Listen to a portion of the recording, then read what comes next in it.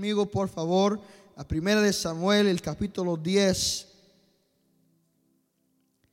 y el verso 6. Comenzando en el verso 6, Primera de Samuel, capítulo 10, el verso 6.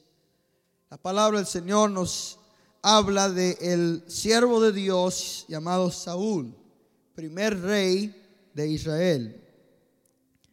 Y dice la escritura: entonces el Espíritu de Jehová vendrá sobre ti con poder, y profetizarás con ellos, y serás mudado en otro hombre.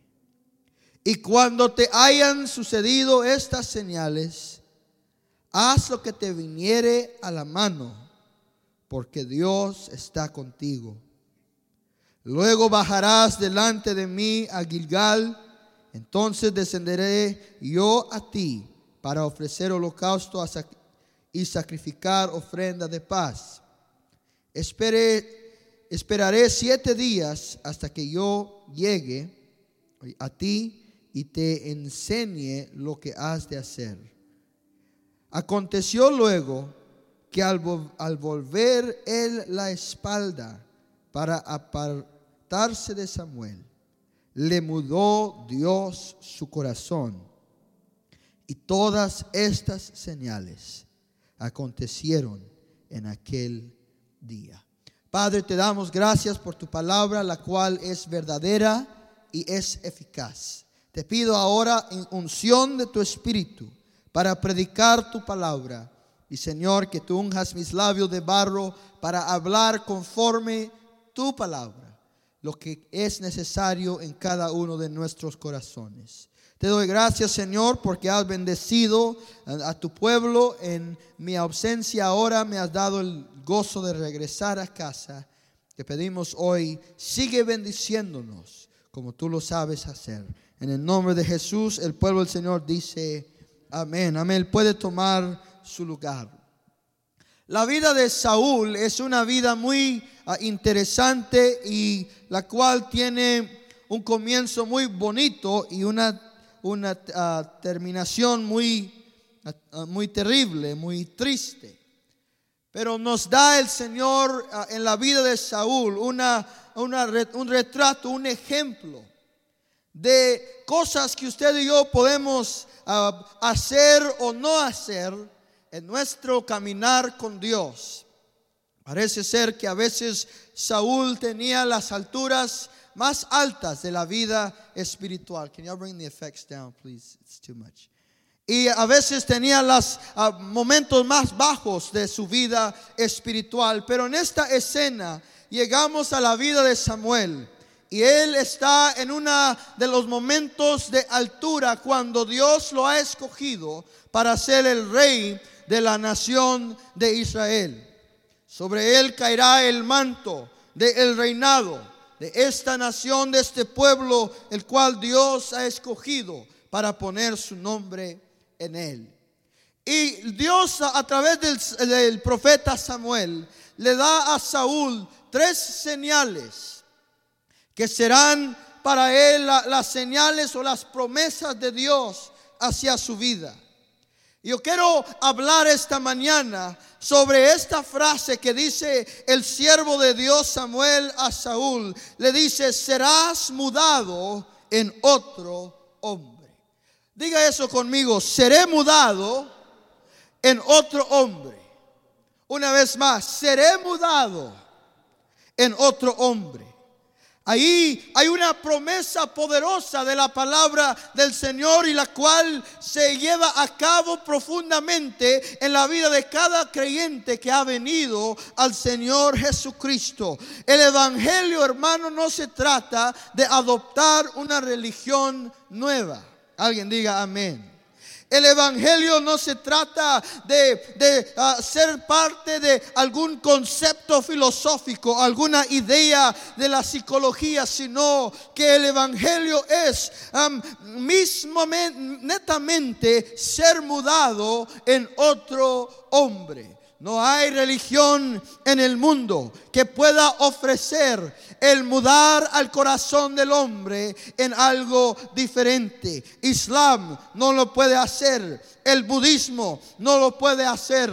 El catolicismo no lo puede hacer. Pero hay una experiencia real y espiritual y física que ocurre cuando un hombre es mudado por el Espíritu de Dios en otro hombre. Su palabra se llega a hacer real en su vida y es mudado completamente en un hombre diferente. Ya no piensa igual, ya no habla igual, ya no desea las cosas que antes deseaba, porque ha ocurrido en él un nacimiento nuevo. Jesús dijo a Nicodemo: tendréis que ser nacido de nuevo. Eso es lo que es ser mudado en otro hombre. A little more, please. What's that? It's not up here. Es que me tienen oyéndome como Billy Graham y no quiero predicar como Billy Graham esta mañana. Quiero predicar como el pastor Isaac. El evangelio viene a mudar al hombre. Si alguien me dice: pastor Isaac, yo vine al Señor pero no fui mudado, tengo que decirle tristemente, amigo, creo que no has sido convertido, porque la conversión nos cambia totalmente en otra persona. ¿Cuántos han sido cambiados por el poder de Dios? Saúl era un hombre el cual Dios había escogido y él era un hombre tímido. Aunque en su apariencia física era un hombre de mucha gracia, era un hombre alto, un hombre el cual la palabra del Señor dice: el hombre más alto en todo Israel. De hombro a cabeza, más alto que todos los varones en Israel. Tenía un aspecto de un rey, se miraba como un presidente. Pero su hombre interior era un hombre inferior a lo que Dios deseaba para él. En su hombre interior él era un hombre pequeño, un hombre sin fuerza, un hombre fracasado. Pero dentro de él había un corazón, por lo menos en el principio de su vida, un deseo de agradar a Dios. Y fue escogido por Dios, y dice la Escritura la manera que él fue llevado así al reinado de Israel, que su padre tenía mucho ganado y tenía una riqueza muy grande, y se le perdieron varios asnos.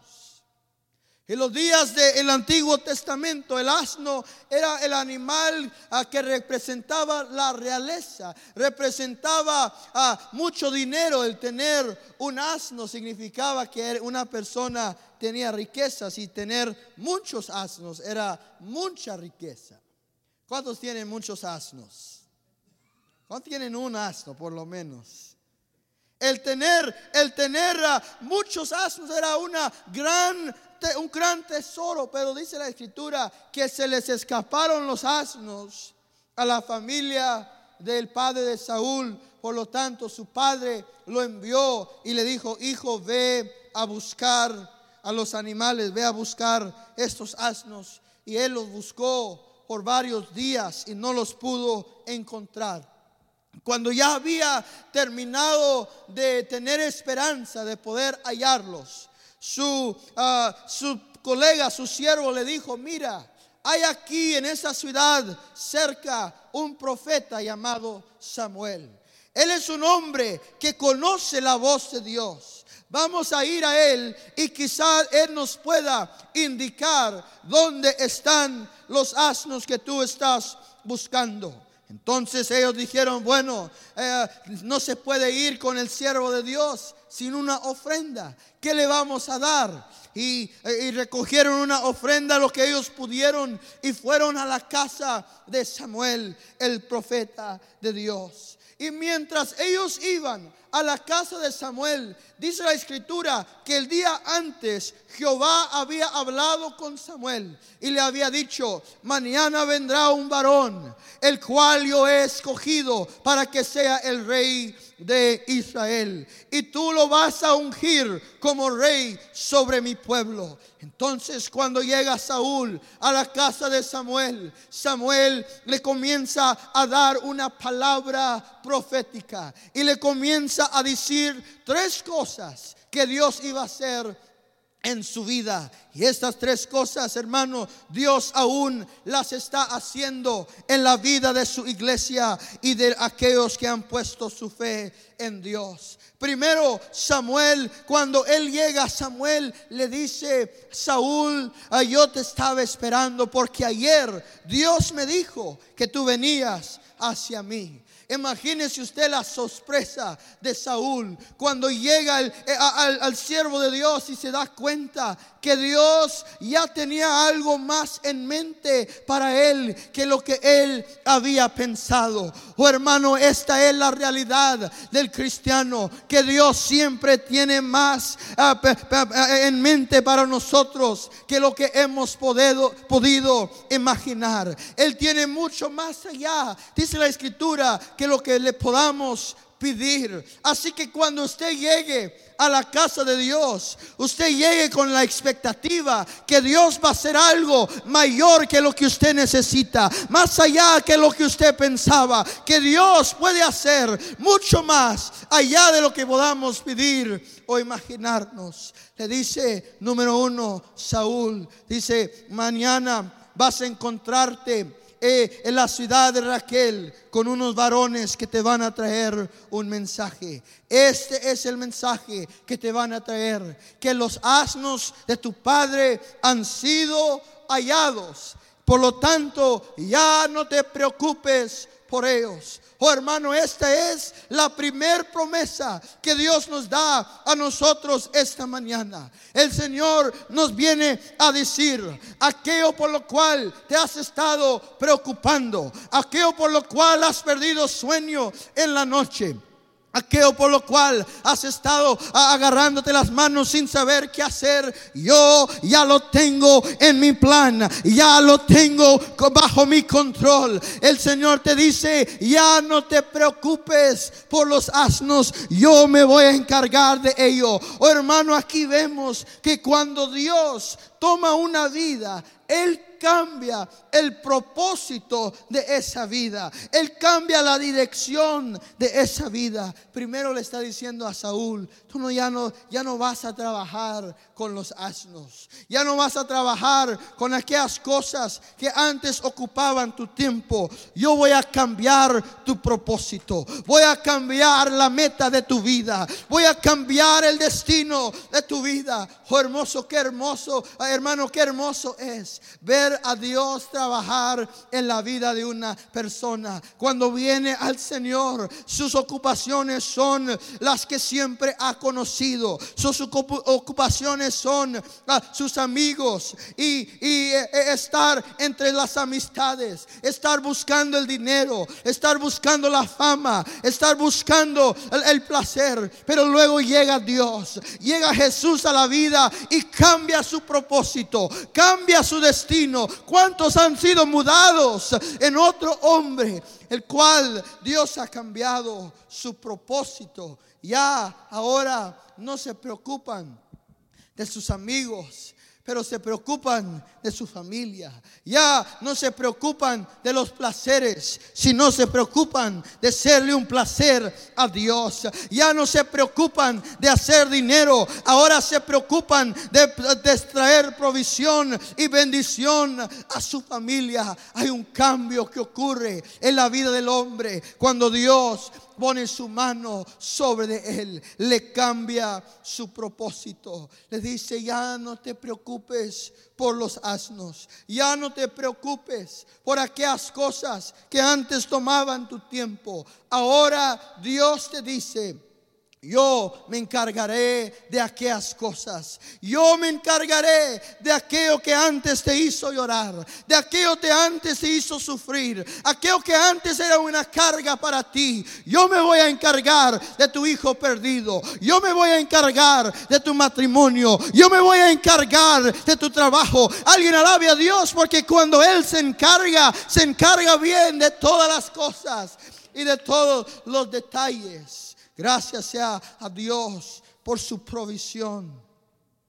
Cuando Abraham y Isaac fueron al monte a sacrificar a Isaac, dice la escritura que Abraham le dijo a los siervos: quédense aquí con los asnos. Yo y el muchacho iremos a adorar.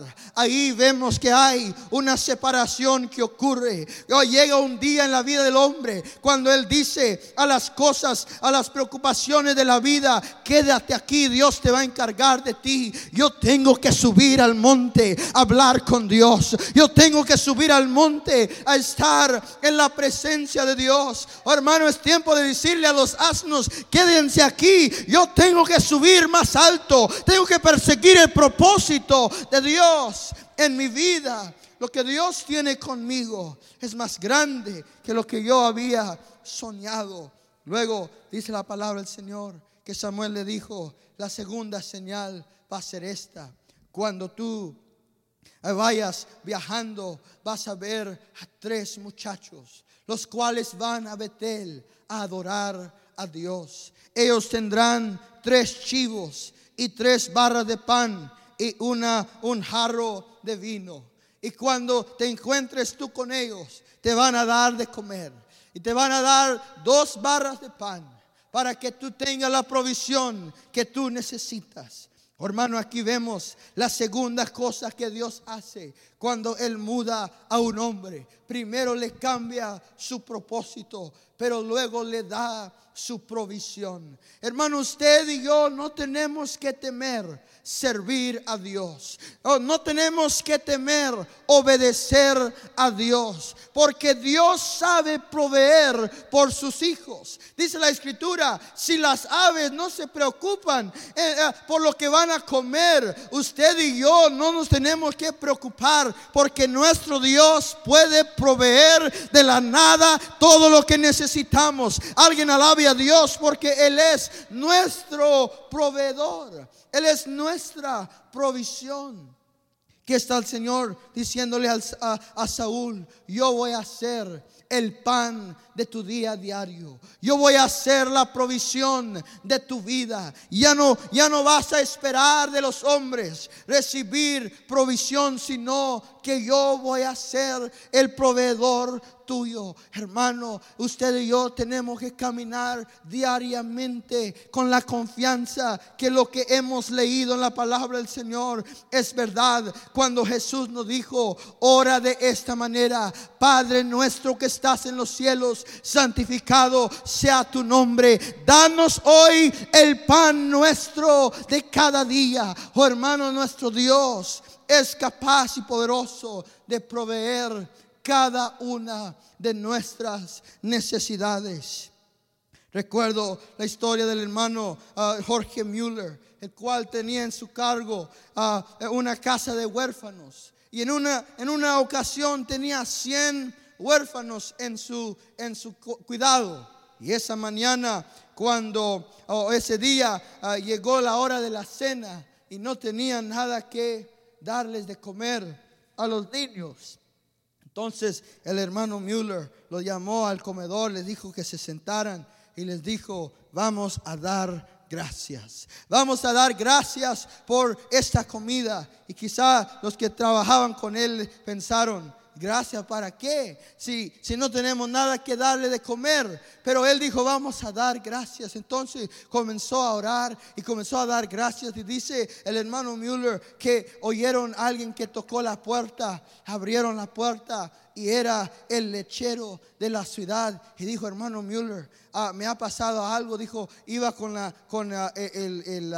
guaín de la leche y se descompuso una llanta y si no doy la leche se va a echar a perder. Habrá algo que ustedes puedan hacer con la leche. Y le trajeron la leche a los niños. Se fue el lechero y tocó a alguien más a la puerta y era el panadero de la ciudad. Dijo: hermano Müller, hemos hecho mucho pan hoy y no sabemos qué hacer con él. ¿Habrá algo que usted pueda hacer con el pan? Y trajeron el pan. Y luego, por si acaso eso no fuera suficiente, hubo uno tercero que tocó a la puerta y era el carnicero de la ciudad. Y dijo: hermano Müller, estaba cerrando la carnicería, pero oí la voz de Dios que me dijo: llévale carne a los niños. Y esa noche supieron que Dios es el proveedor de su pueblo. Alguien alabe a Dios, porque Él sabe dar comida a sus hijos.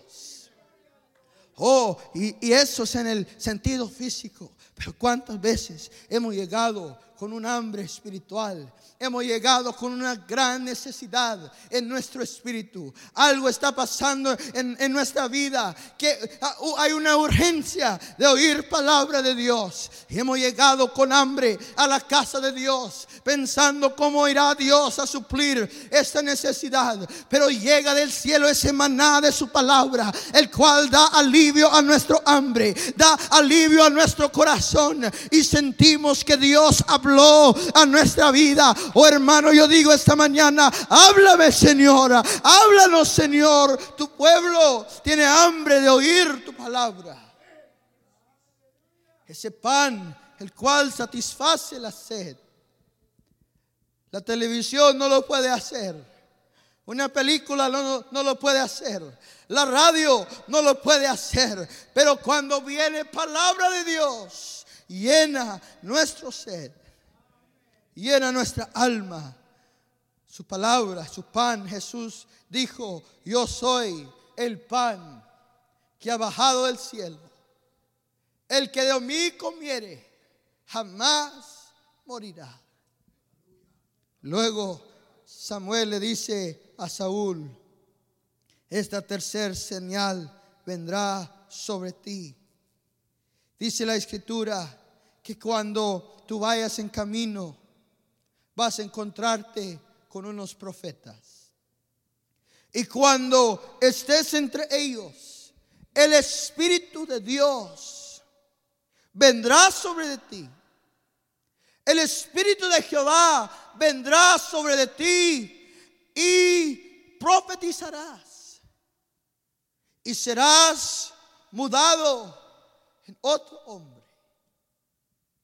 Dice la Escritura que tal como Saúl iba en camino, se encontró con aquellos profetas.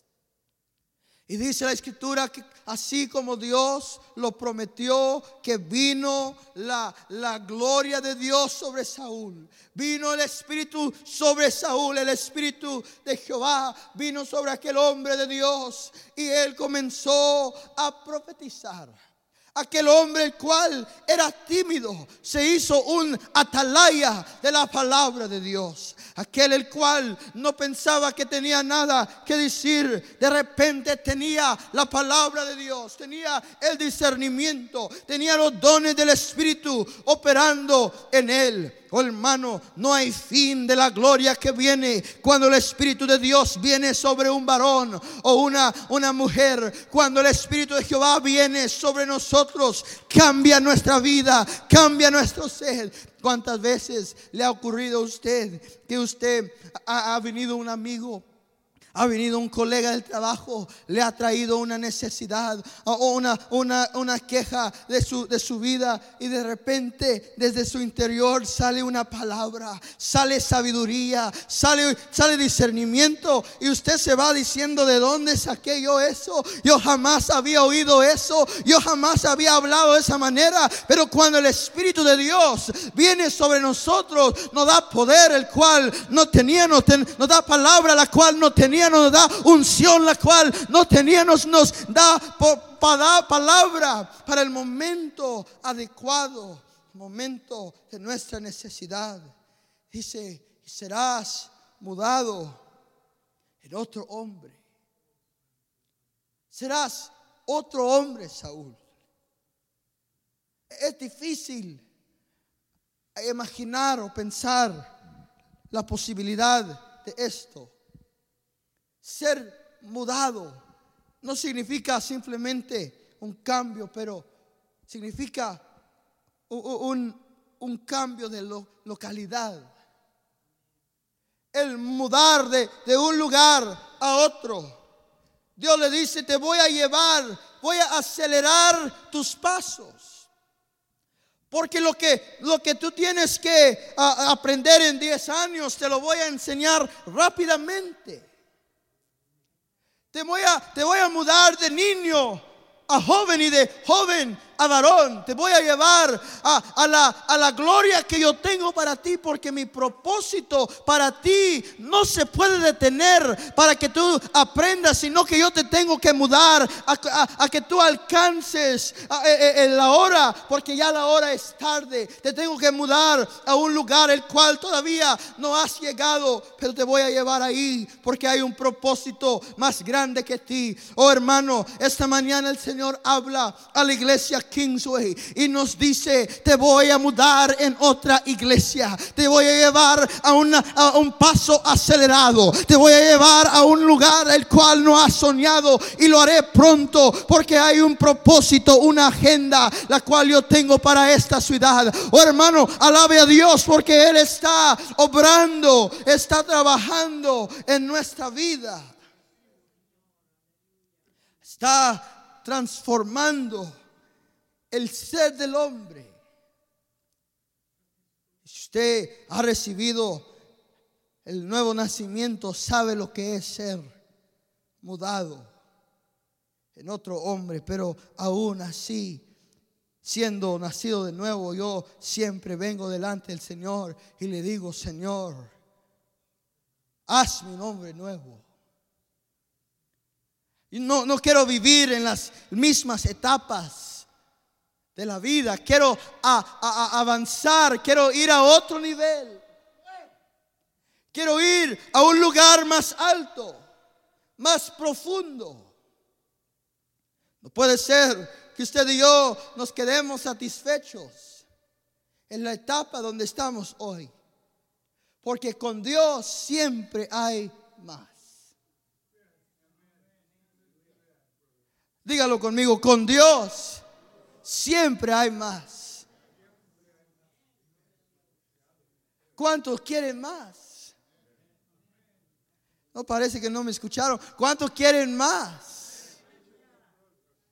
Con Dios siempre hay más profundidad, hay más alcance. Hay un lugar más acercas con Dios. Él nos llama a esta comunión, esta invitación a estar con Él. Y el que la desea va más y más profundamente con Dios. Serás mudado en otro hombre. La vida cristiana, dice la palabra del Señor, que Él nos lleva de gloria en gloria. Nos lleva de nivel a nivel, enseñándonos más y más de su ser, más y más de su gloria. Y cuando usted y yo nos dedicamos a ese proceso, Él nos va mudando. Usted no es el hombre que era antes de ser convertido. ¿Cuántos digan amén? Pero tampoco es el hombre recién convertido.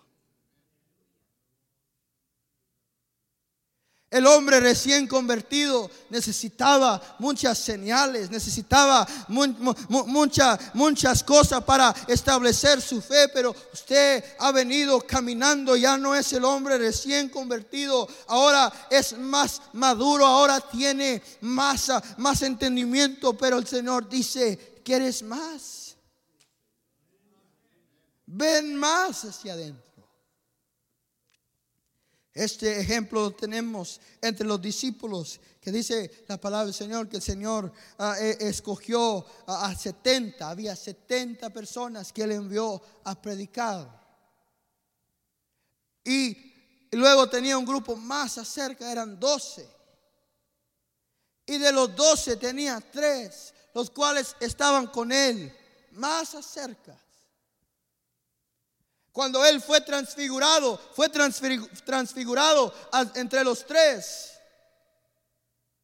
Ellos vieron cosas que los 12 no vieron. Los 12 vieron cosas que los 70 no vieron. Los 70 vieron cosas que la multitud no vieron. Porque había aquellos que buscaban más.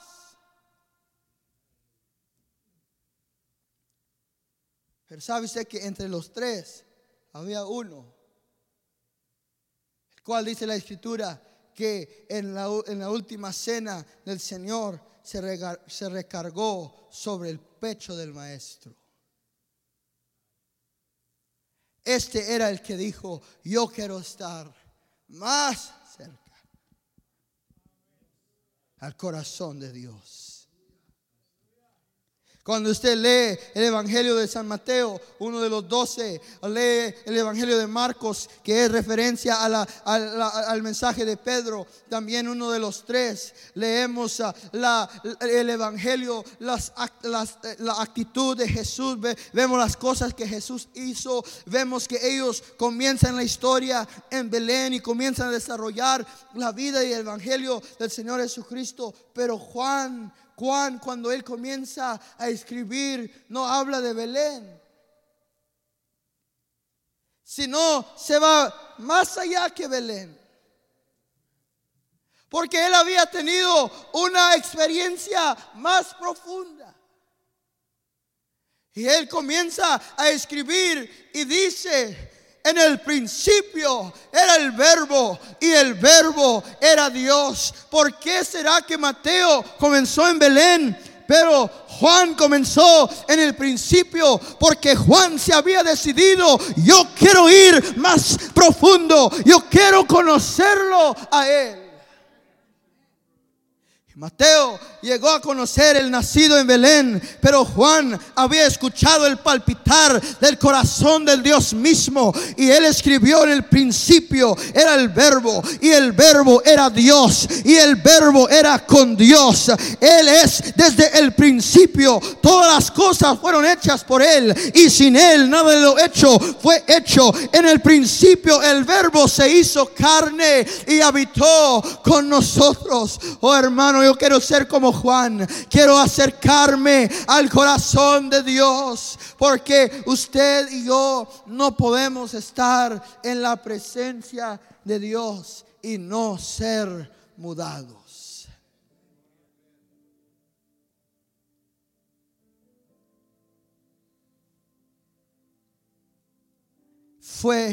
Os dijo: seréis mudados en otro hombre.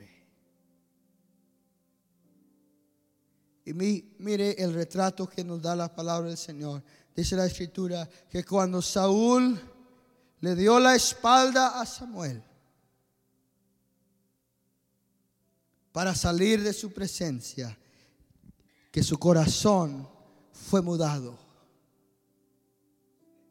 Inmediatamente su corazón fue cambiado. Ya no era el mismo. Ya no era el mismo, sino que ahora había sido cambiado por la mano de Dios. Yo no quiero ser el mismo. No quiero ser el mismo que fui ayer. No quiero ser el mismo que fui el mes pasado o el año pasado. Quiero estar a cercas con Dios. Y cada día ser mudado por su presencia. Aprender algo nuevo de Él. Estar en su presencia y ser transformado en la profundidad de su gloria. Padre, esta mañana tu pueblo venimos delante de tu trono de gracia con un deseo profundo de ser mudados cada día, transformados cada día. Cuando abramos tu palabra, que que tu palabra nos haga diferente.